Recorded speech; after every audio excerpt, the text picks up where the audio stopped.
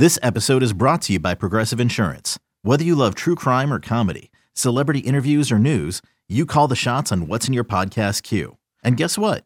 Now you can call them on your auto insurance too with the Name Your Price tool from Progressive. It works just the way it sounds. You tell Progressive how much you want to pay for car insurance, and they'll show you coverage options that fit your budget. Get your quote today at Progressive.com to join the over 28 million drivers who trust Progressive. Progressive Casualty Insurance Company and Affiliates. Price and coverage match limited by state law.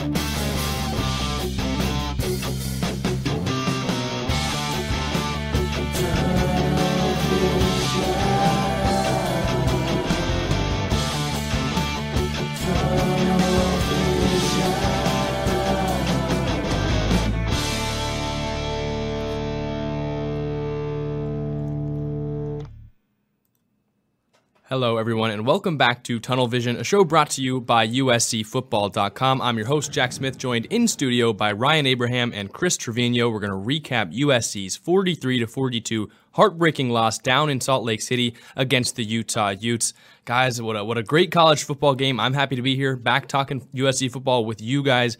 Both you went down to Salt Lake City. Tough loss for the Trojans. We're going to be recapping it here tonight.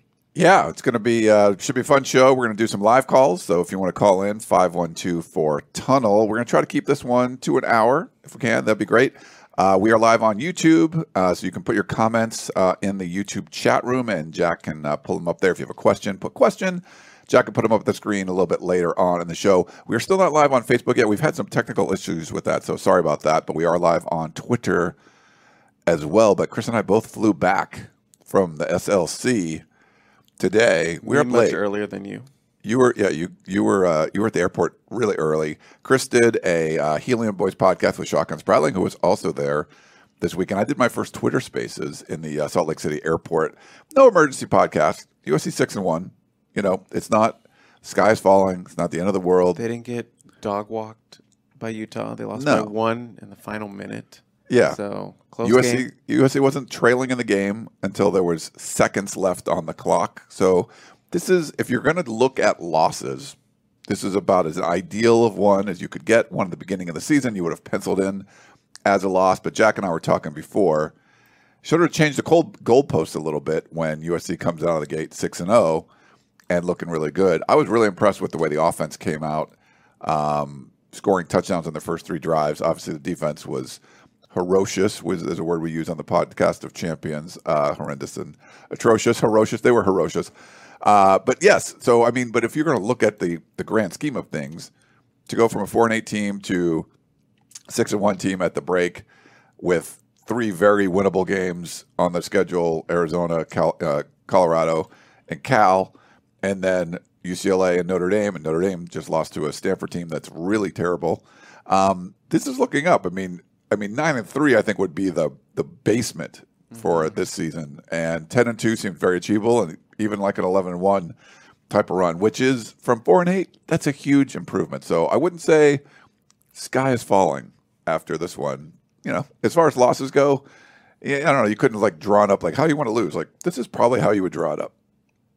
Yeah, I mean, you never want to lose a game, but yes, No. it's like the best loss you could have taken, just a last second, a game you sort of led the entire time in Rice-Eccles, a place that is a SOB to play in, and leave with a win in. You know, only 1 loss with fans in the stands over the last 4 years, and I've seen a lot of USC fans on my Twitter and on the boards. You know, some of them have taken, you know, that sort of glass half full mentality where it's like, hey, this was supposed to be a loss when the schedule came out. Year 1 of Lincoln Riley, obviously Lincoln Riley has set the standard and the expectations so high for year 1, and they were matching that. And as you said, the goalposts got moved going into this game as a 6-0 team, as a team firmly in the top 10. But this team very easily could have had 1 loss going into this game, that Oregon State game. You know, they escaped the jaws of Corvallis with that win. So the goalposts could have been right where they started at the start of the season if they did not come out of there with a win against the Oregon State Beavers. But there they were, 6-0, still an underdog in this game because, as we know, Rice-Eccles, tough place to play. Great environment, and probably the last time USC will play there. They had a blackout going. Yeah. But I've also seen USC fans that are just like, the season is over.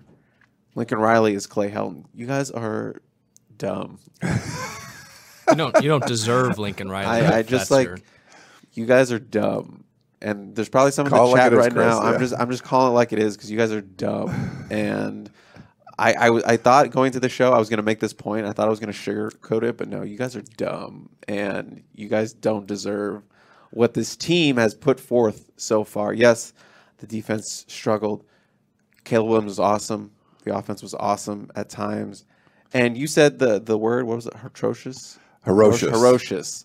But I just want to say, if a certain penalty doesn't go USC's way, they shut them out on 3 consecutive drives to start that game, get a pick, and possibly drive down and take a 21-0 lead. So the game ended for them ferocious, but they started off really, really well in this game. Probably the best start you could have asked for from both sides of the ball. And if USC takes that interception, there's no flag, and I'm sure we're going to talk about penalties. But if there's no penalty there, USC drives down and makes a 21-0, completely takes the fans out of this one. Who knows what happens? Who knows how many points that defense gives up when it has that swagger and it has the blueprint, which is get up early, make a team have to pass on you or try to pick up chunk plays throughout I know it's still the first half, but put them in a little bit of a pressure situation where, this is a team that's, we know, good at getting turnovers. So who knows what would happen if that interception stands and what USC's offense is able to do with it. Maybe we're not talking about how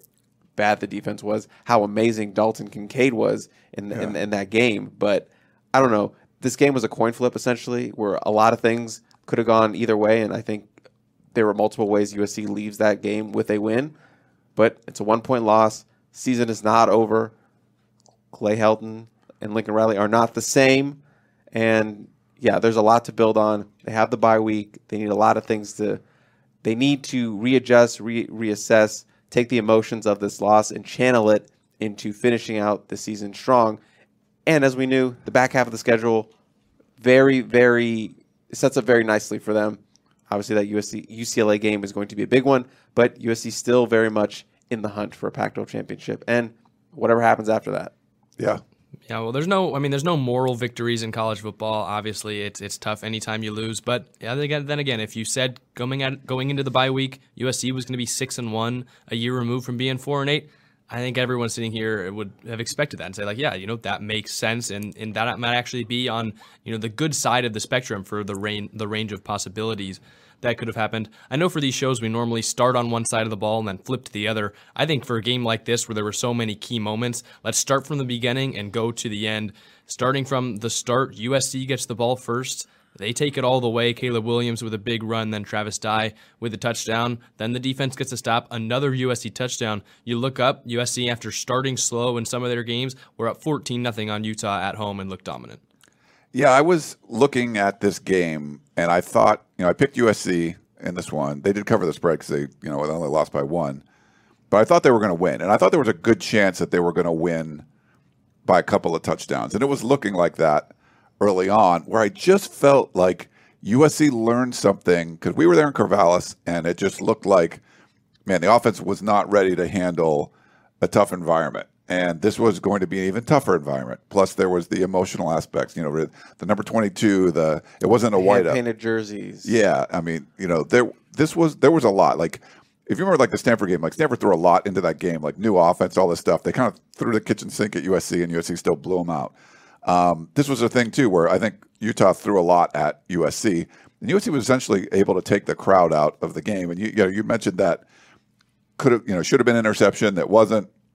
21-0. I don't know if they're coming back from that, but keeping it within 2 scores all the time, that was giving Utah some chances and everything. So, but yeah, coming out of the gate like that, Jack, that was the key I was looking for. And even the previous game, like, what were they going to do? Are they going to come out and score on the first drive, and they did. And this one, scoring your first 3 drives has sort of been, I think, 4 or 5 of the 5 of the 7 games, USC scored the first 3 times they've had the ball.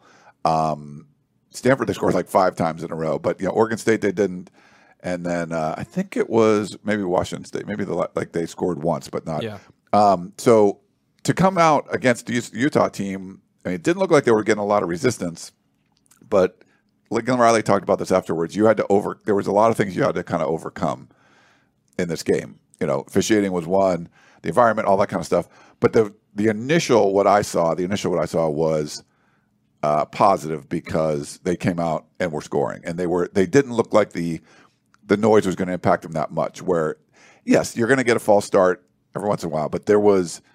And they were even changing plays at the line. I thought they did it a lot, and I was like, "Man, I don't think you want to be doing that," but it was working. It looked completely different from what we saw at Corvallis, where it was like they were trying to change a play with like 5 seconds left. Here, they had like an extra, at least 6 seconds to get a play in, and they looked so much more comfortable. Yeah, Caleb Williams looked so much more comfortable. It still looked a little bit like a fire drill because you're like, it's a crazy environment, but they were doing it earlier in the snap count, and I think that's maybe one of the things they corrected.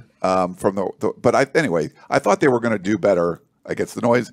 They did. The fact that the offense was like clicking and moving and they were scoring, you felt really good about this. I mean, the way they played, I think if you come out and play this game like 10 times, you're probably going to win 8 or 9 of them. I mean, a lot of things had to go wrong for USC to kind of lose this game the way they were playing.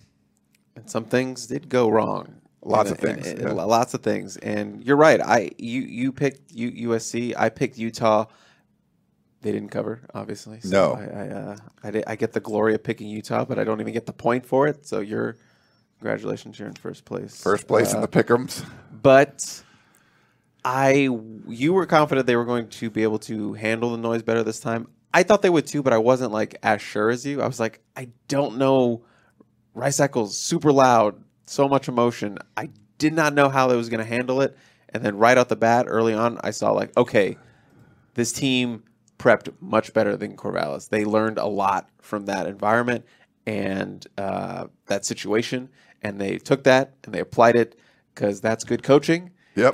And you saw a completely different offense in Salt Lake City, and they were just going from that first 55-yard run by Caleb Williams. It was like, okay, Caleb came to play. This offense came to play. I even tweeted it. The offense came to Salt Lake City to play, and the defense essentially came a little bit early too until that flag, and then sort of everything kind of changed.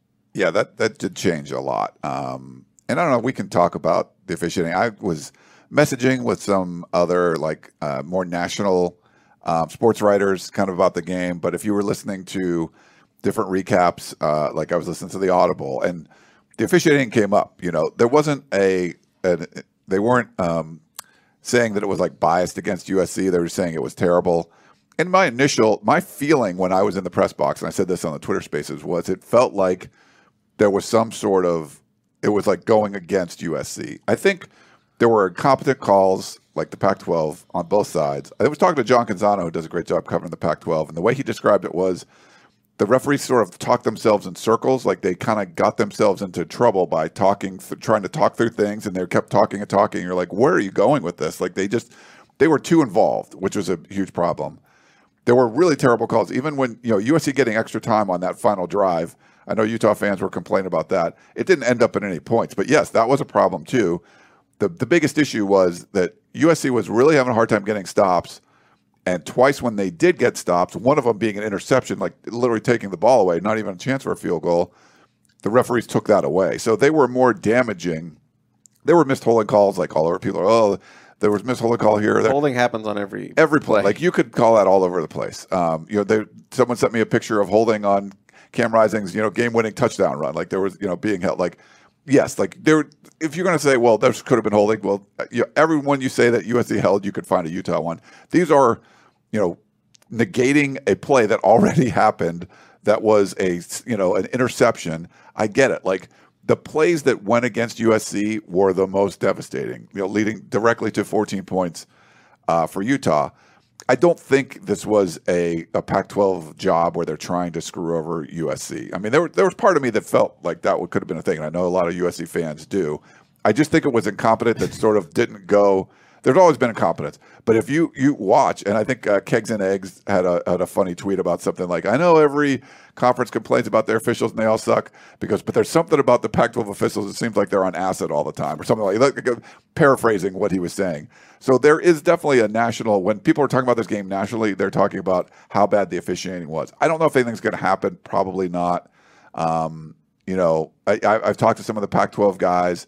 What's going to happen when UCLA goes to Oregon? Are they going to get the same sort of treatment or whatever? The LA schools that are leaving, is the Pac-12, I'm curious. UCLA might get better treatment because they might be like, look, we can't do this again to a LA school. It's going to look bad, So I'm curious to see what happens when USC's on the bye week. But yes, the officiating was atrocious. I think the problem is that the officiating took over the game, which isn't what you want when you have two ranked teams playing each other. The only two ranked teams in the Pac-12 playing each other that weekend. You don't want the officiating dominating everything. And it did impact the outcome. So you don't want that. And I know, Lincoln Riley said, the officiating was poor, but we should have still won the game. I agree with that.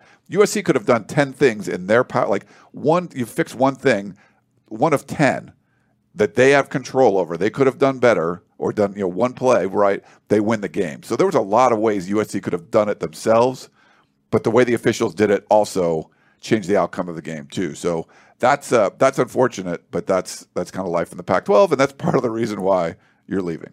That's their really big mistake, was putting it in the hands of the ref to be the ones to decide the outcome for them. Yeah. And not putting in their hands to execute on this or execute on that. And like you said, if there's one thing they execute here or there, they win this game and they leave there with the win. So it was taking it out of their own hands and control and putting it into the hands of the ref. And that's what you never want. I think we asked Figueroa about this after. We said, and he gave a pretty straight answers, quick answers, like never should have been in position for them to make that call. Like don't give them the opportunity to make that call. And that was kind of the message that he had. And yeah, it sucks for USC fans that's kind of one of the main storylines we're talking about.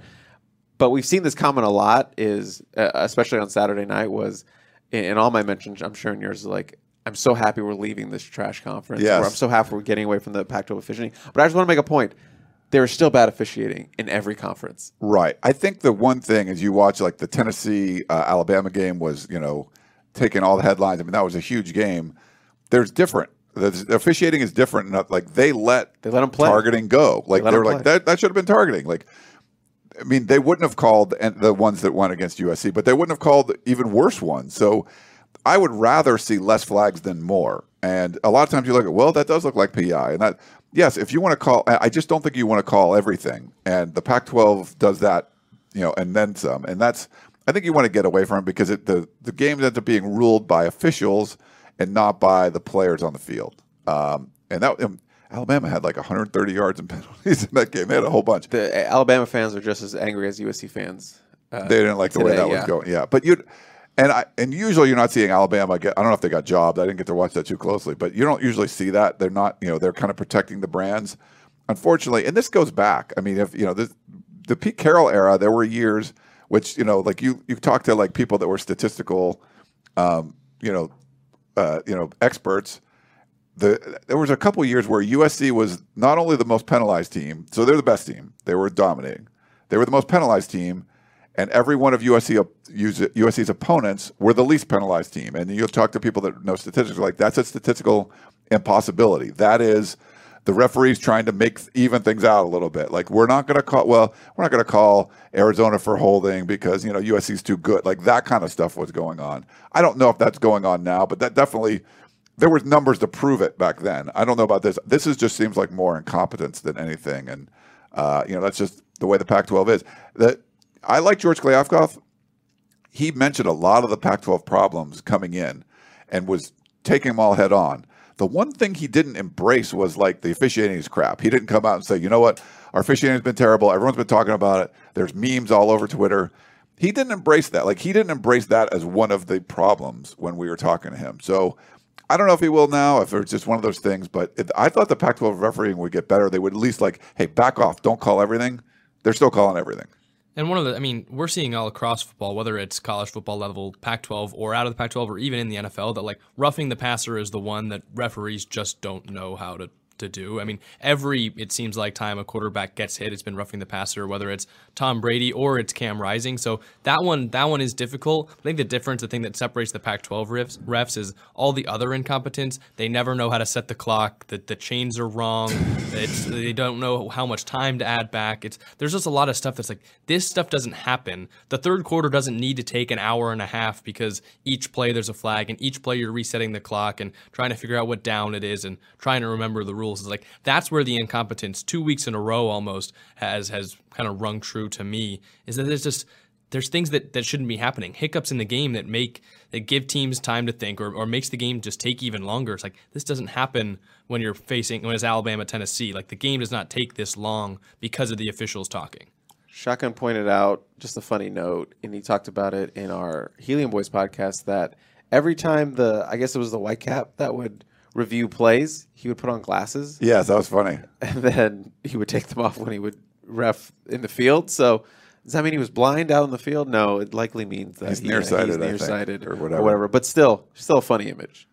Yeah, that goes perfectly with the Pac-12 officiating refdom. Yeah, and that was a good point, Jack. That it's just like, when you don't know what this procedure is and you're stopping plays. Like, I don't even know what was going on. USC's trying to drive at the end, and they throw. You throw an interception and there's PI. Okay, the interception comes back, but the play continues on, and there was only 8 seconds left. And I'm looking, one of the reporters next to me, I'm like, there's only 8 seconds left. Like, the 15 yards doesn't matter. Like, that's a good play. If you're Utah, you intercept the ball and run all over the place and waste the time. You don't get the time back. They don't take the play away, at least my understanding of it. And they were like, well, they stopped the play with a timeout in the middle. Like, there was just stuff that, like, that doesn't make any sense. That didn't have impact on the game because USC didn't score, but there was stuff like that just shows like they don't know what they're doing. The way, they're coming out and they're reviewing this and targeting for everything. And it's a lot. And I wish the Pac-12 would do something about it. I was hopeful that they would going into the season. They still haven't. So if you're a USC or UCLA fan, you're like, all right, we can leave this clown show and you guys figure it out later on. And you can complain about Big Ten refs, but you just don't see as many flags in Big Ten games and I think for your team like USC, when you're more talented, you'd rather just let the players play. And if there's a PI that doesn't get called, or a hold that doesn't get called, or a roughing the passer that doesn't get called, that's better for you than if they're just calling everything, which kind of like evens things out sometimes. And Utah had 2 yards of penalties in the first half, so that was one of the ththings. They weren't getting flags. Was there never any holding? Was there never any PI, anything like that? I mean, I doubt it, but they weren't throwing any flags against the Utes. And I know USC fans kind of noticed that. And then it got even, they were throwing more flags in the second half, but it obviously got worse with the way they were calling it and kind of taking some of the plays from USC away. Quick side question. Do you think Lincoln's going to get fined? I don't know the rules. I need to go look, but I would think so. I don't think you could openly say and I thought he did it. I thought he did it as good as you could do it. And he can afford the fine, but he made his point. Like, the refereeing was poor. Like, the officiating was poor. But that's not why we lost. And that was a good way to put it. At probably like in the fourth quarter, he had like an intern go run and get money out of the ATM, give him his card like, here. I got it. I would have just put it on the table and then just went off. And that was the coach speak for saying the refs effing sucked. Yes. That was the nicest way, like you said, the nicest way you could have put it. But that was coach speak for like, you guys effing suck. Yeah. I think you'd say at the one end, it was they were highly incompetent. Like, that's where you probably are living. Could you push it to there was a bias and there was an effort to thwart USC? I mean, what I said on the Twitter Spaces is you have to give the officials more credit than if they were going to be biased, if they were going to try to impact the outcome of the game.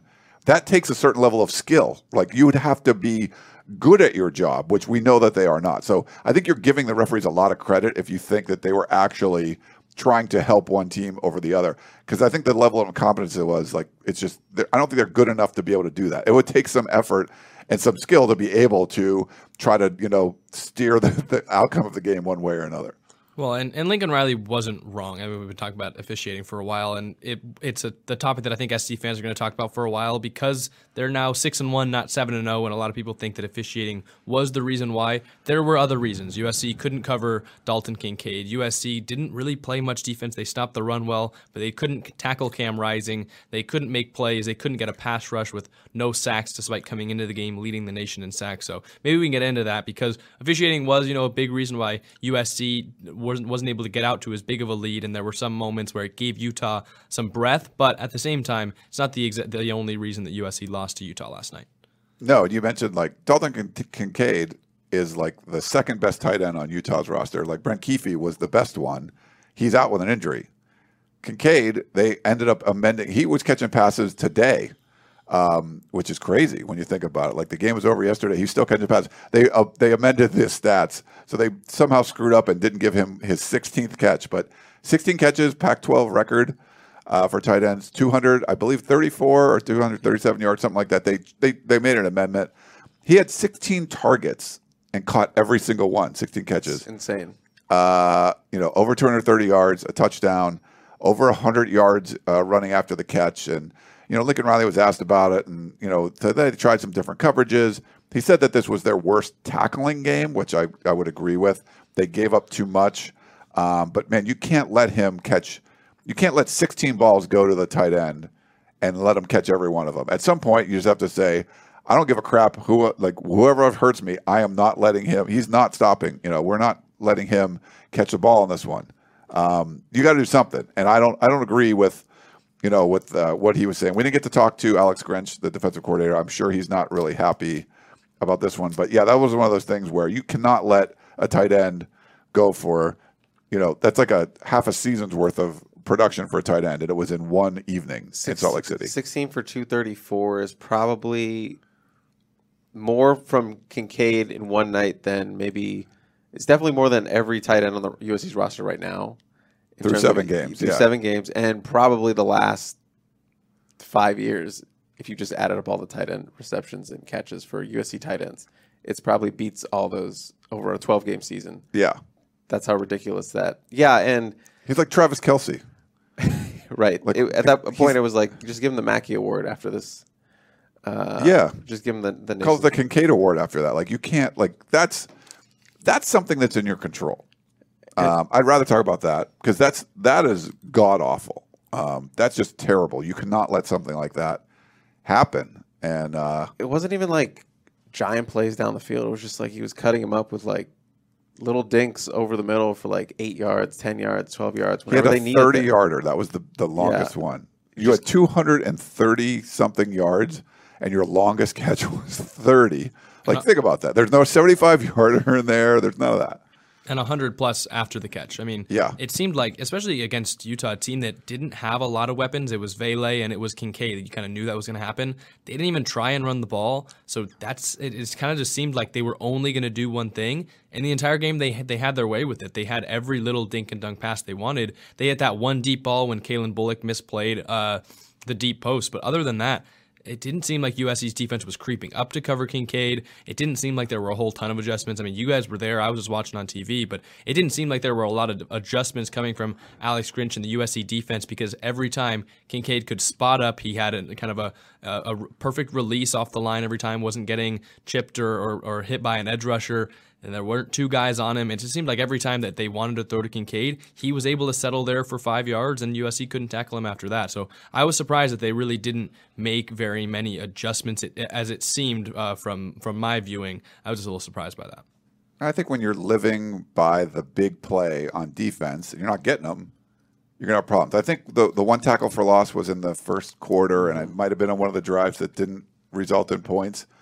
I don't remember. I have to go back and look, but when Utah does not have a lot of penalties, 2 yards of penalties in the first half alone, and only one tackle for a loss, you're never behind the sticks. You're never going to be.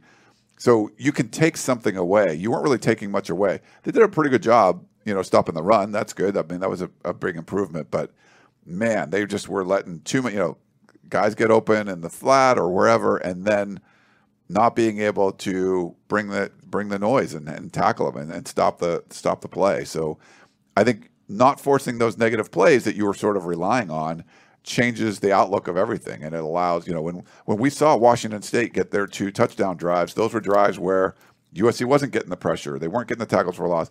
And Washington State was able to pick up 6, 7, 8 yards on first down, and that's going to help you move the chain. And this was what Utah was doing all night. When you're never getting those negative plays, you couldn't get them behind the sticks, and that it showed. And USC didn't show the ability to get the stop if they weren't mixing in some sacks or some big tackles for loss in some of those drives. And I would give a little bit of credit to Cameron Rising too. It's a veteran quarterback. He was getting the ball out quick, so it wasn't like the USC pass rush had much of a chance. Tuli Tuipulotu or Nick Figueroa or any of those guys to really kind of get him. And he's a mobile quarterback, so we can get out of there. We knew that coming in, and I believe he had 3 rushing touchdowns in this game. So his mobility obviously helps when you're going up against a good pass rushing team, but just no consistency in terms of getting to him or making him feel that uncomfortable. And like I said, just be able to get the ball out quick. 86 right there. Dink him down. Get him the ball and just move the chains. Whenever they needed it, was going to Dalton Kincaid. It just seemed like there was a lot of cushion for him, and just like anyone that tried to cover him, just like he was just wide open every time. And I was talking to this about shotguns, like maybe they tried to throw somebody else in there on him. Maybe I was thinking more like Latrell McCutcheon, kind of a longer cornerback. I know Rajon Davis, he's young, but that guy plays like a safety, and he's very good in coverage. Maybe they could have gone to him, but it's obviously a tough environment on the road in a tight game. How much you really want to throw in a young guy like that. So they was just in a tough spot to try to figure out how to do anything. And when we talk to Grinch, we're gonna have to ask him about he's probably gonna have nightmares about Dalton Kincaid. Yeah, I mean, how could you not? USC fans will. Cameron Rising did have no sacks, but he had 11 runs for 60 yards and 3 touchdowns. And we haven't mentioned like Caleb Williams. He was a Superman in this one. He's credited with 8 carries. He gained 97 yards. He had a 55-yarder in the first quarter. That was amazing. He had 97 yards gained. Now, he lost 40 of those on sacks. There was like a 20-yard sack and then a couple other ones. Sacked 4 times, right? Yeah. So, but he actually ran he almost had 100-yard rushing just when he was running the ball, which is pretty impressive. 381 yards passing, 5 touchdowns. Through the air, some couple of spin moves. He hit that circle button or whatever it was, and beautiful. It was crazy some of the stuff he was able to do. That the lofted pass to Mario Williams over the shoulder, like there was some Willie Mays catch. Amazing plays by Caleb Williams, and he was so emotional after the game and so much heart. And I think the team, the players themselves, showed a ton of that. So I just want to make sure we mention Caleb Williams because he was an absolute warrior out there. You had Jordan Addison go over 100 yards, Mario Williams go over 100 yards.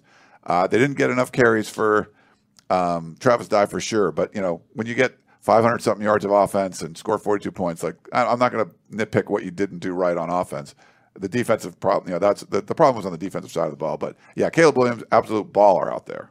That's why I was saying, it's a 1-point loss in a game USC was favored to lose. I definitely came away with a lot of positive takeaways from the game for USC, where they weren't as influenced by a tough road environment. They did come out strong and had energy from the start. The offense, it pretty much played perfectly. They went 0 for 2 on 4th down. They weren't able to capitalize on a turnover that Eric Gentry forced to. We haven't even mentioned the fact that he went down with an injury, which definitely didn't help USC when Cam Rising and Dalton Kincaid were going off. But Caleb Williams, I thought, played his best game of the season, 5 touchdowns through the air. He had, 360-something yards with 100 on the ground. So I think Caleb Williams was at his best. Jordan Addison was very good before he went down with an unfortunate injury. Mario Williams at his best. You got Josh Follow with 2 touchdowns. Michael Jackson getting in the game. He has a touchdown. I have no questions about this offense. If you put up 40 points, you should win, which is why I think, we've been talking about the defense so much because USC did put up 42 and they did end up losing. Yeah. Props to Kyron Hudson, who had a nice touchdown. Michael Jackson's touchdown was great. I think there was a 3rd and 8, and most of that was yards after the catch. You're like, Michael Jackson just caught a touchdown in a key moment in a game. That's great. And then Josh Follow with a couple of them.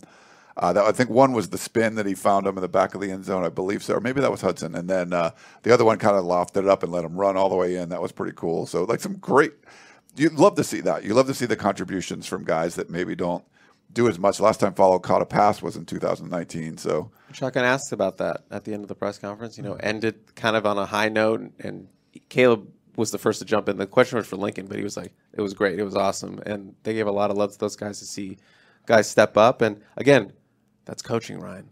That's guys stepping up, making plays when other people go down, or where you need somebody to make a play. And, if, USC closes out that game, we're here talking about Michael Jackson and just that moment for him, because that's a guy who was injured for most of the season in camp and such, and recently came back within the last month and has been kind of a special teams guy, did a couple of punts, but hasn't really done anything.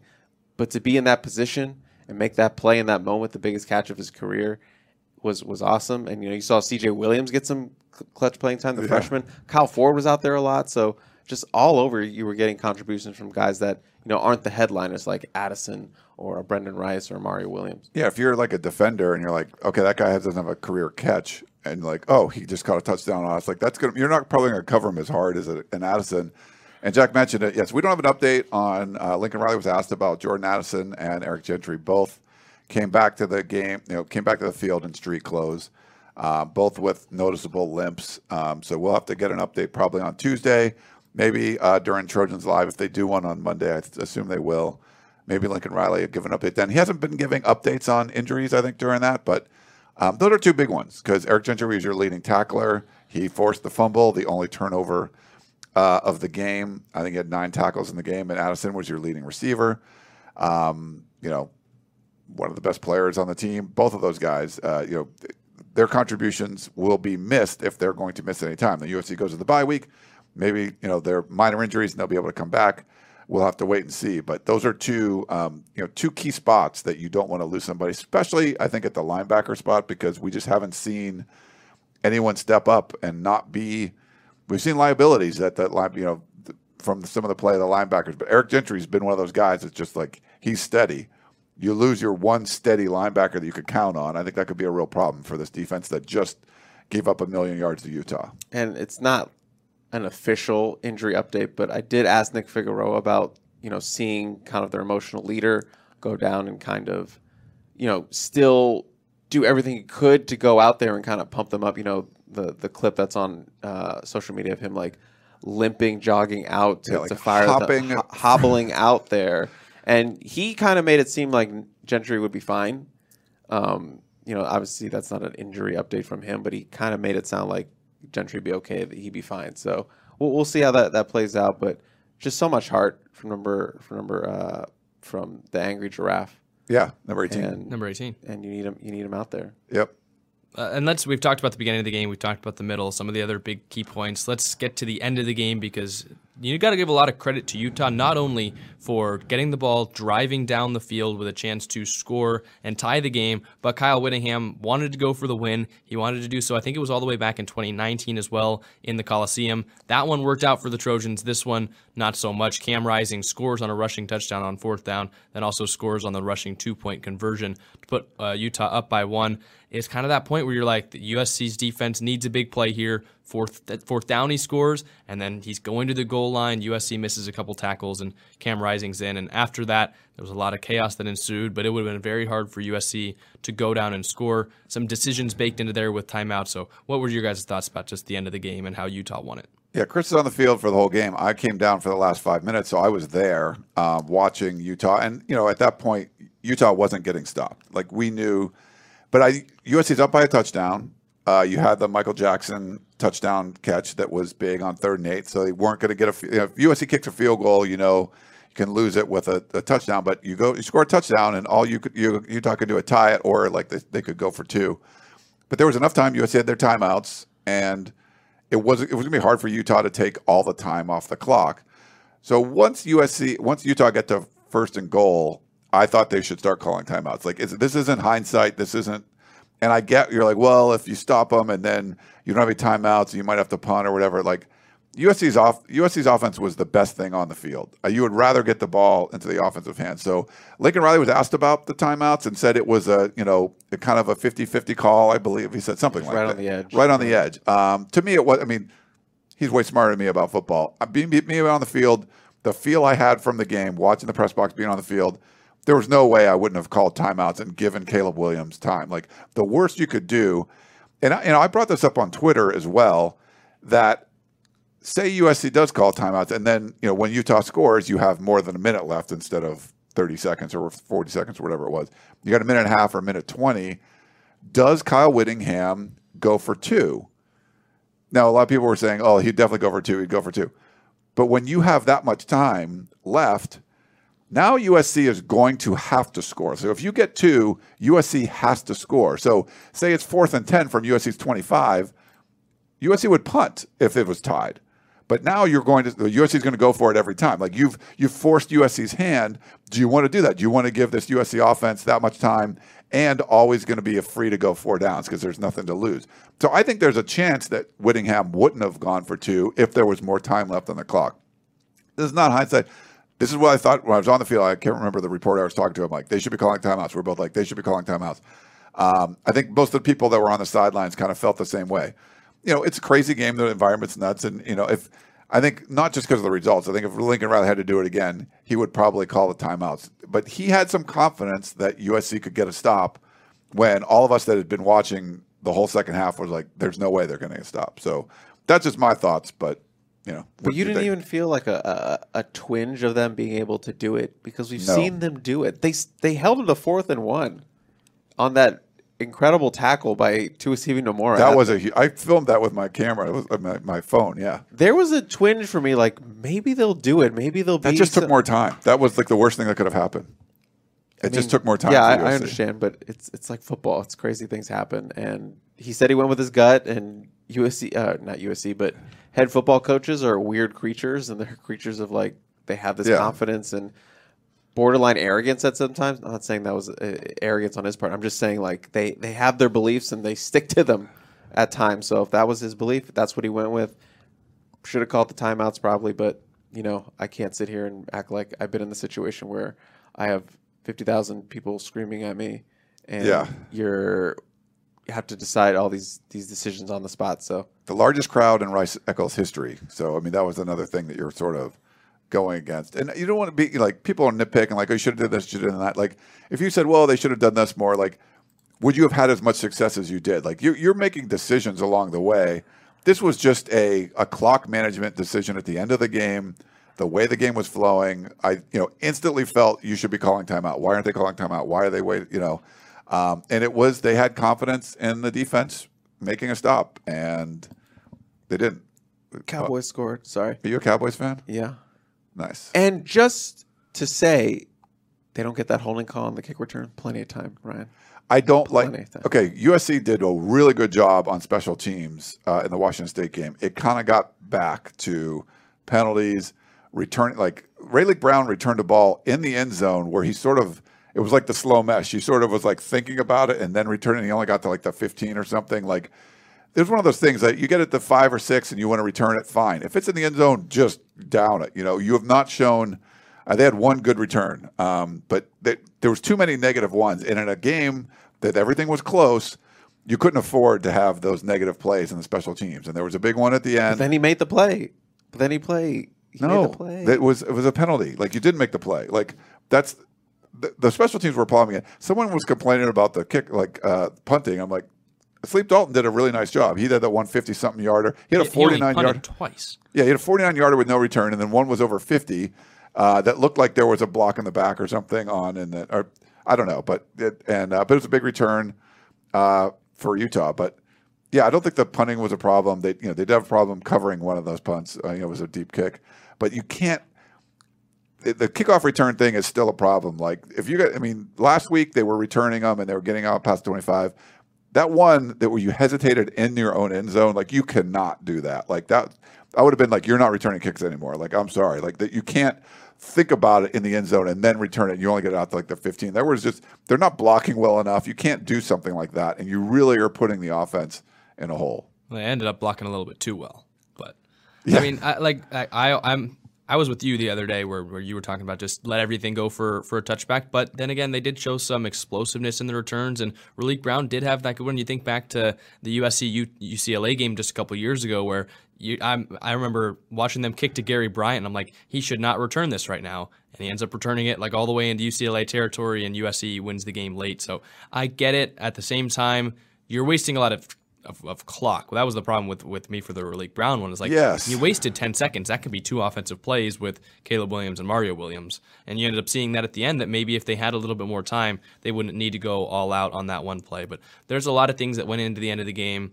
I mean, at the end of the day, USC lost by 1 point on the road. It is a tough loss, and there's a lot of things I think that if USC could go back and redo, they would. But at the same time, the defense didn't play quite well enough for a win. The offense played very well, but just wasn't enough in a tough road environment. So USC 6-1, as we mentioned before. I think that any USC fan, player, or coach, if you told them they were going to be 6-1 going into the bye, I think they'd think that's on the good side of the spectrum. For sure. I realize my argument doesn't make sense because it wasn't official, but he got past midfield.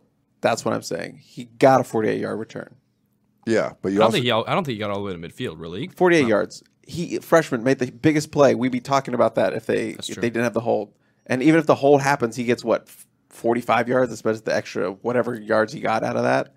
We'd be talking about Raleek Brown being a ballsy play. Yeah. And I think it's too risky because you are. Look, I see it your way too. But I'm just saying he made the play. Just the time alone. Like, I'd rather have Caleb Williams with the ball in his hand than a guy. That's fair, yeah.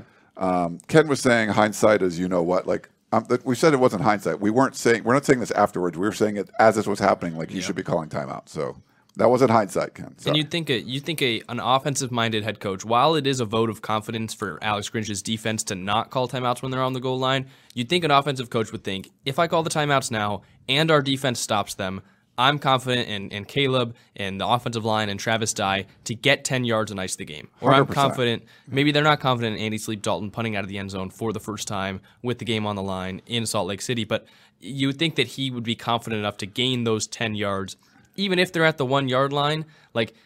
And if you get the punt off, I mean, the game's pretty much over because Utah would still need to come back and score a touchdown using all their timeouts most likely. So that's one where, yes, they didn't cover Dalton Kincaid. That's something they could have done, but Dalton Kincaid being a great player, USC should have been calling timeouts at the end. I always look at this what would your opponent want?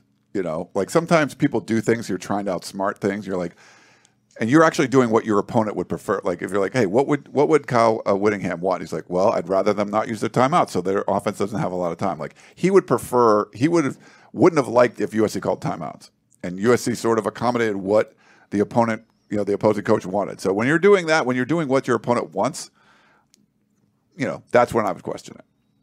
All right, we've got some questions that we can get to. Let's get some questions. Let's start with it. We've got 3 calls. I guess we can go to calls first and then questions. Okay, yeah. We'll go from Dave from Iowa.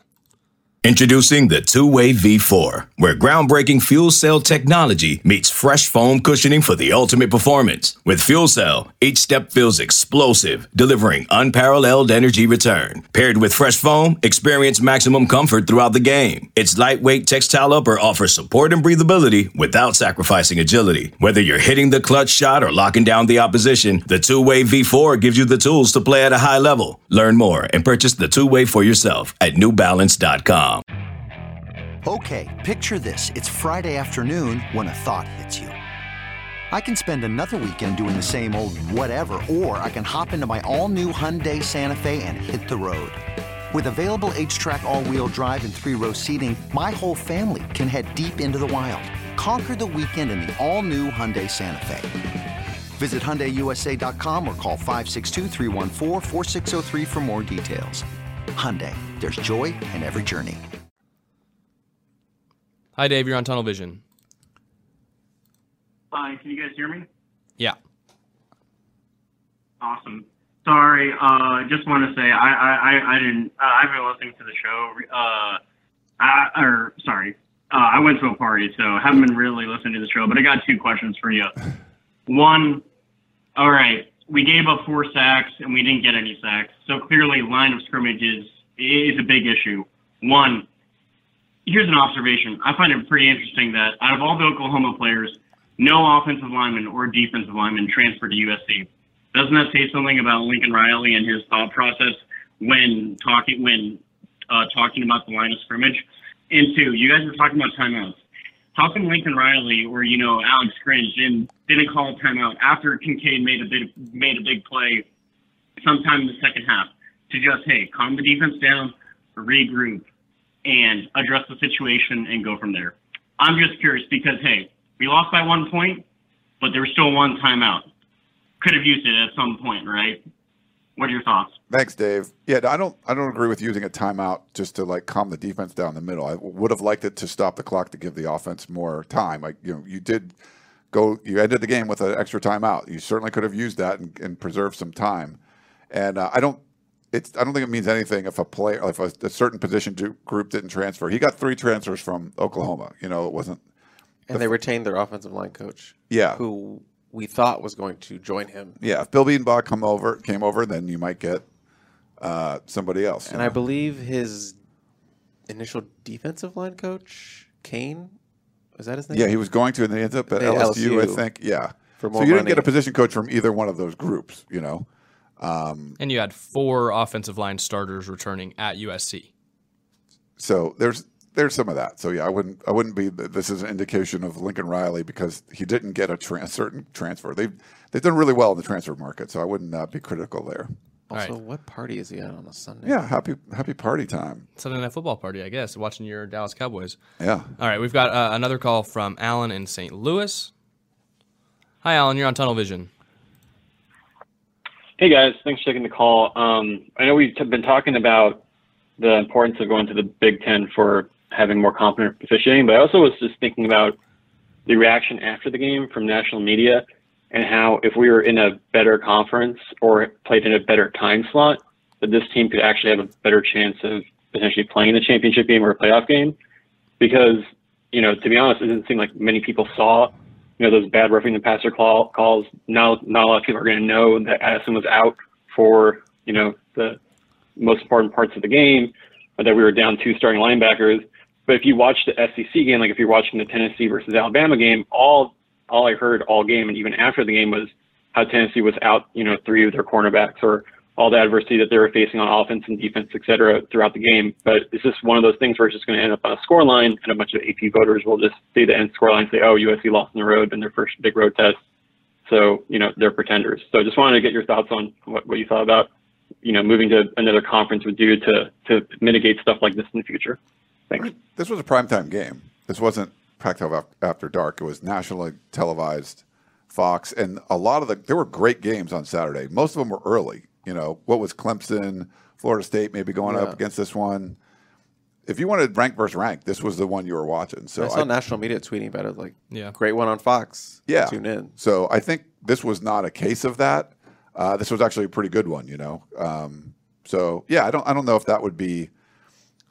In USC's still going to get the benefit of the doubt. Like, they can. We talked about like what the rest of the season is. Like, I guess there's a scenario where USC wins out and doesn't, go to the Pac-12 championship game. But it seems like pretty far. It's pretty much USC has their destiny in their hands. If they win out, they're mostly 99% they're going to be playing for the Pac-12 championship. In some weird scenario, there might be a situation where that doesn't happen. I haven't checked it for sure, but outside chance of still getting into the college football playoff, which I don't think that should be the goal anyway. It's just one of those things where they're not out of it either. Like, Oregon might be just because they got absolutely curb stomped. But at the end of the year, when you're like, okay, they lost on the road by 1 point on a 2-point conversion, that they led the whole game, you can explain that away. So I think USC, Pac-12, Big Ten, they would get the benefit of the doubt on that anyway. But your resume might be a little bit better if you had the Michigans and Penn States and Ohio States on your resume and you were getting wins there, where Colorado, Stanford, and Arizona, you're not going to get as much credit for those. I think if you're talking about, maybe not talking about just the Big Ten, but you look in the SEC, Alabama allowed 52 points, Tennessee allowed 49. You're not hearing very much talk from the national media about, is Alabama's defense even good? Like, do they need to fire their defense coordinator? No, it's like, oh, this was a great SEC battle. So I think that's kind of where the line will get drawn with USC and the Big Ten. Like, if Michigan-Penn State yesterday was a 43-42 win, I don't think you'd have many people questioning the defenses in that game as they are against USC. And you'd say Michigan won 43-42. The national media would most likely be saying Michigan's offense is such a powerhouse. Look at them get this gutsy performance win, instead of, how did USC allow 43 points to Utah? Like, I think you just get a little bit more respect when you're in the Big Ten or the SEC as opposed to the Pac-12 or even maybe the Big 12. Hot since 91 on there. So let's talk about this. So he's saying that if UCLA wins this weekend, USC's in trouble. USC still plays UCLA. So are you assuming that USC loses to UCLA? Because if USC beats UCLA, then you have the head-to-head tiebreak, right? So they would have a loss. USC would have one loss. So USC would get in over UCLA. I'm not sure what the argument is there, but I don't know if you guys have any thoughts on that. But it just, what's the scenario? Like, because USC still plays UCLA, they have their own. They can control that because they can beat UCLA. Utah still goes to Eugene and play. So two people are playing. USC doesn't play Oregon, and both UCLA and Utah play in Eugene. So that's tough. I think the scenario would be like if Utah beats Oregon and they have one loss, and Utah still has one loss, and USC has one loss. USC doesn't play Oregon, but already lost to Utah. But Utah would also have beaten Oregon. There's some weird kind of scenario like that. You lost me. Yeah, no, there's a lot. But USC still gets to play UCLA. So if you're assuming that USC loses UCLA, but if you're talking about controlling your own destiny, that means you win. You beat UCLA. They have at least one conference loss. You have one conference loss, and you've beat them head-to-head. So they would not win a tiebreaker in that scenario, unless there was some kind of weird three-way one. And, look at that. I think if USC wins out and they don't lose another Pac-12 game, you can be pretty confident as a USC fan that they will be in the Pac-12 They'll be in the top game. two somewhere. It will work out differently some ways depending on what Oregon, Utah, and UCLA do. But if you beat UCLA and you don't slip up against Arizona or Colorado or Cal, you're most likely going to the Pac-12 championship game. Let's get into some questions, and I guess this one's kind of right on the money. Andrew had a question. Do you think this team has the resolve to bounce back and win out? Yes, I do. Based on, I think, the emotion that we saw after this loss and kind of the things they were kind of circling around what they said they talked about in the locker room after this. And, the emotional leaders they have on this team, Eric Gentry, Travis Dye, Caleb Williams, I think they're in a really good position to take the emotional response they've had to this loss, channel it, use it, as Travis Dye said, fuel to the fire for these guys moving forward. It is a weaker schedule, UCLA game notwithstanding, and they could just bully some teams and be refocused and energized and, frankly, a little pissed off moving forward. And I believe Lincoln Riley has gone through this before at Oklahoma, where he's had multiple teams start out undefeated, take a close loss, and then run the table at the end and win the Big 12 championship. So Lincoln Riley knows the blueprint. Excuse me. He's done it before. He has a lot of good leaders on this team, and I think they're really going to use this 1-point loss, into the back half, and as Travis Dye, fuel to the fire. And I'm confident they can do that. Yeah. Yeah, and you're getting a lot of games at home. You're getting a road game against UCLA, which for USC is basically a home game. Road game. You get Notre Dame at home. You're going to Arizona.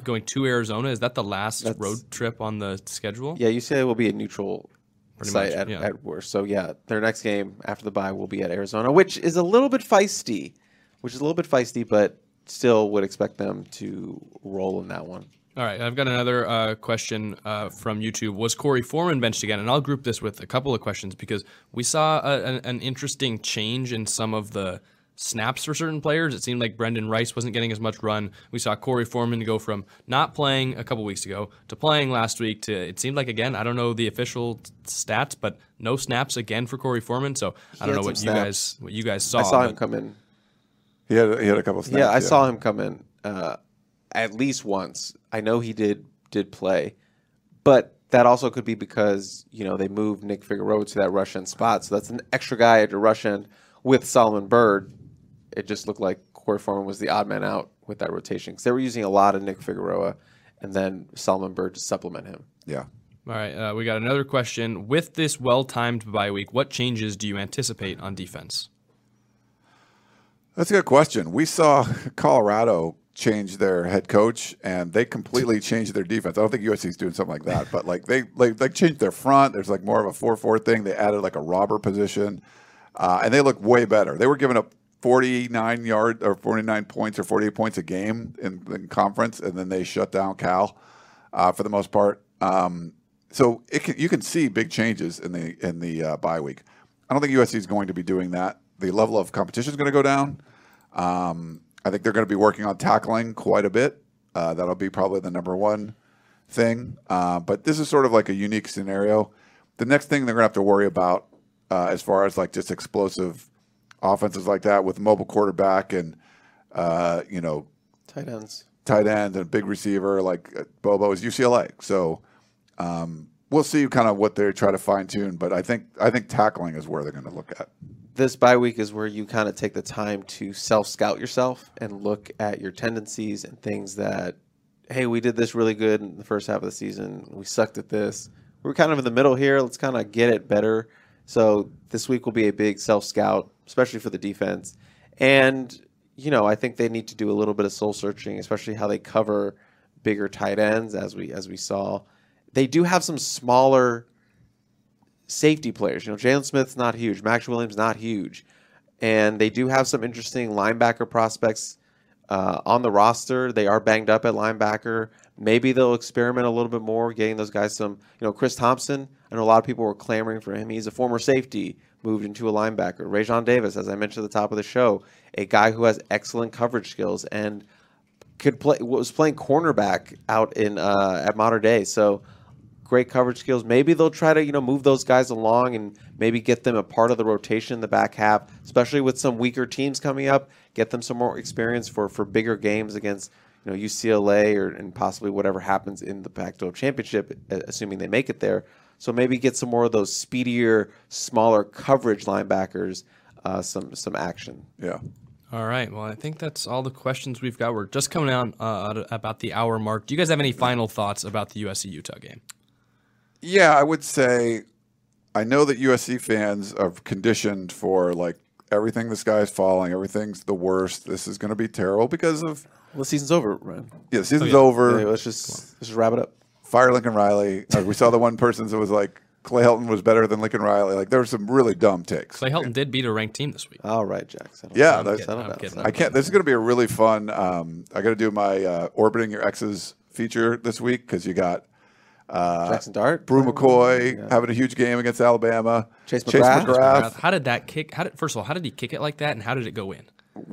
Beating Alabama on his leg at the end. I remember I was spoke at a class at USC, like one of Jeff Fellinger's class, and he was in there when like USC was terrible. It might have been like the 5-7 season or something, and all the students were asking me questions about like how terrible everybody is and all this stuff. And you felt bad because there was a couple players in the class. Chase McGrath was one of them. I think it was when he was hurt too, so he had like. He was like on crutches or something, and we talked afterwards. After that Texas game. So kudos for him. He's a great kid. You're happy for him. Clay Helton, I know not a lot of people like him, but him to get a win over a ranked opponent, beat Nebraska, beat a ranked team. They've lost to some bad teams too, but so it'll be a fun X's thing. But I think the USC fans are sort of conditioned for this. But when you look at it, you take a step back and look. This is an ideal loss, if there's such a thing as an ideal loss. Like you couldn't have drawn up a loss any better. And you were a 4-8 team last year that is now 6-1 and one of the favorites to go to the Pac-12 championship. This was, when we saw last year Oregon go into Rice Eccles and get curb stomped, and then you're like, well, maybe it's different when they play in Las Vegas, because there was a huge crowd, Utah crowd in Las Vegas. And I was at both. I was at that one, and they got curb stomped again. This was USC going into the Hornets' nest where everybody loses and should have won and was really close to doing it. If you were going to play Utah tomorrow in Las Vegas, USC's a favorite, like instantly, So this is not a terrible scenario for USC as far as the loss stuff goes. So I would just say, this is going to be a fun season. It's been fun so far. You've won 6 games. You got some easy wins coming up. A couple tough, rivalry games. You're probably going to be able to get a win against Notre Dame that doesn't look very good. They're struggling. Like anytime you can beat Notre Dame, that's good. Even if you lose to UCLA and you go at 10-2 is like pretty darn good if you get a win over over Notre Dame, and you have a decent shot at going like 11-1 and winning out. So I would just enjoy it. Like, yeah, okay, it sucks to lose, whatever. But at the end of the day, this is kind of what you want. You wanted this team to be nationally relevant. You wanted them to be competitive. It'll be fun. This is watching Caleb Williams do his thing. If you're not having fun doing that, holy cow, some of the stuff he's doing is just absolutely mesmerizing. enjoy it. Enjoy your time here. It's a bye week. Kind of sit back and go, all right, coming into it, get some beatdowns on some Colorados and some Cals and go forward, have the rivalry games, and then let the chips fall where they may. If you're so worried about every tiebreaker scenario of these, don't worry about that stuff. Enjoy this season. It's going to be fun. We only get 12 of these a year, right? We only get 12 of these games. Have some fun with it because it's much more fun to watch this team than any team you've seen in the past several years. Me personally? All of it. Oh, the Rose Bowl team. My little rant there. Rose Bowl team was kind of fun. That was fun. Yeah, that was fun. But they start off 1-3. Fair enough. That wasn't very fun to go to get curb stomped by Alabama. Yeah, that's the difference. I mean, that USC team didn't make the playoffs, and they had 3 losses, but one of them was a terrible beatdown by Alabama. I'm not going to say USC is going to make the playoff, but if they're in a position, CFP committee is not looking at this season like they did that one where USC didn't lose. What was that one? 52-6, I think it was. Something like that. This one was a 1-point loss on the road at Utah. Yeah, and that team was scratching at the college football playoff a little bit. If you remember towards with the 3 end. losses. Yeah, they were scratching just at the end after that Washington win. That was the last road win over a ranked team, Washington. I was up there for that one in Seattle. Me too. Yeah, fun one. We weren't on the same team then. We were competitors. Everything he said, take a step back, take a deep breath. It'll be okay. Season's not over. I think this team is going to be pissed during the back half of the season, which I think is a good thing, and I think it'll be fun. So, yeah, just take a deep breath. Yeah, that was great. What Riley was talking about is how you respond to a loss. I think the players were as well. We've seen losses completely tank. It's like 2 torpedoes in your side. You're sinking. And we've seen like the Tim Tebow's, like you just bounce back from a loss. Like I'm never going to, we're never going to see a team fight like this, like his speech or whatever. I feel like that's what's going to happen here. It's like this was sort of like smelling salts. It's like, yeah. I thought USC learned a lot from the win over Oregon State. That's why I thought they played well on the road here. I think they can learn a lot from this loss as well going forward. And where you would learn would be when you play UCLA. So we saw improvement off of a win from Oregon State, which I think that's a really good sign. Now you're going to have to see improvement from this when you play UCLA. And if they can do that, I think that's a sign of good coaching where you're growing from near mistakes like Oregon State and then actual mistakes like Utah. And it's pressure taken off the shoulders of Lincoln Riley, pressure taken off the shoulders of Caleb Williams, where you were undefeated. Now you've got a loss, and you can play with there's a lot less to lose when you're already 6-1, as opposed to you're 7-0, then you're 8-0. It's like the undefeated season is still riding, and there's a lot of pressure, especially from Caleb Williams. So you can see the emotion where he hates to lose, and now I think he can go out there and rip it. And I think I agree that there's a very good chance USC ends up 11-1. They get a bye, which I don't know what our schedule is going to be on the bye, but it's going to be a week where to just kind of sit back. I think USC fans can take a little mental health break, not yell at the TV for the refs, just not stress about anything, and just take the bye week. And then there's some games on the back half of this schedule where USC can, I think, have a little bit more fun. Yeah, I got to go back and watch it. I heard a lot of people talk about like Brock Hewart, I guess, was really critical of the officiating. He said, and I quote, he said multiple things. He said that Tom Brady wouldn't have liked that call. Tom Brady is infamous for getting all of the roughing the passer calls. And he said something along the lines of, I got hit harder than that in junior high school on a roughing the passer call. He was livid. Wow. Okay. I have to go get him on the Podcast of Champions. That we get, get him as a former Washington quarterback, right? Awesome stuff. Well, good stuff, everybody. Thank you. We're probably not going to do a Thursday show just because there's no game to preview. I know we didn't do one the last couple of weeks. I know I've been out of town a lot. Jack's back he's playing injured, but he's got his voice back mostly now, so it's good to hear him back there. I guess we'll have to wait and see for Sunday show. We're not sure what the media availability is yet this week, so we'll find out what that is. If practice schedules are normal, maybe they'll do some different practices. We might have a weekend practice or something. I'm not sure. We don't know what the bye week for Lincoln Riley is going to be like. So we'll kind of stay tuned to USCFootball.com for all of that. But at worst case, we will have a preview show a week from Thursday, and then of course a recap after that. But yeah, that's it. I really appreciate everyone coming in. There's a lot of people in the chat, a lot of people watching live. So thank you for all of that, and thanks Chris for battling this out. Jack fighting through injury. Rub some dirt on those vocal cords. And we're back, baby. We're back. Bye week going forward. They're going to make a run. So be happy, USC fans. You should be. You ready for this? Yeah. If is the most original and heartfelt movie in years. Magic like this comes around once in a lifetime. This Friday, experience it with your whole family. Can we do it again? If, rated PG.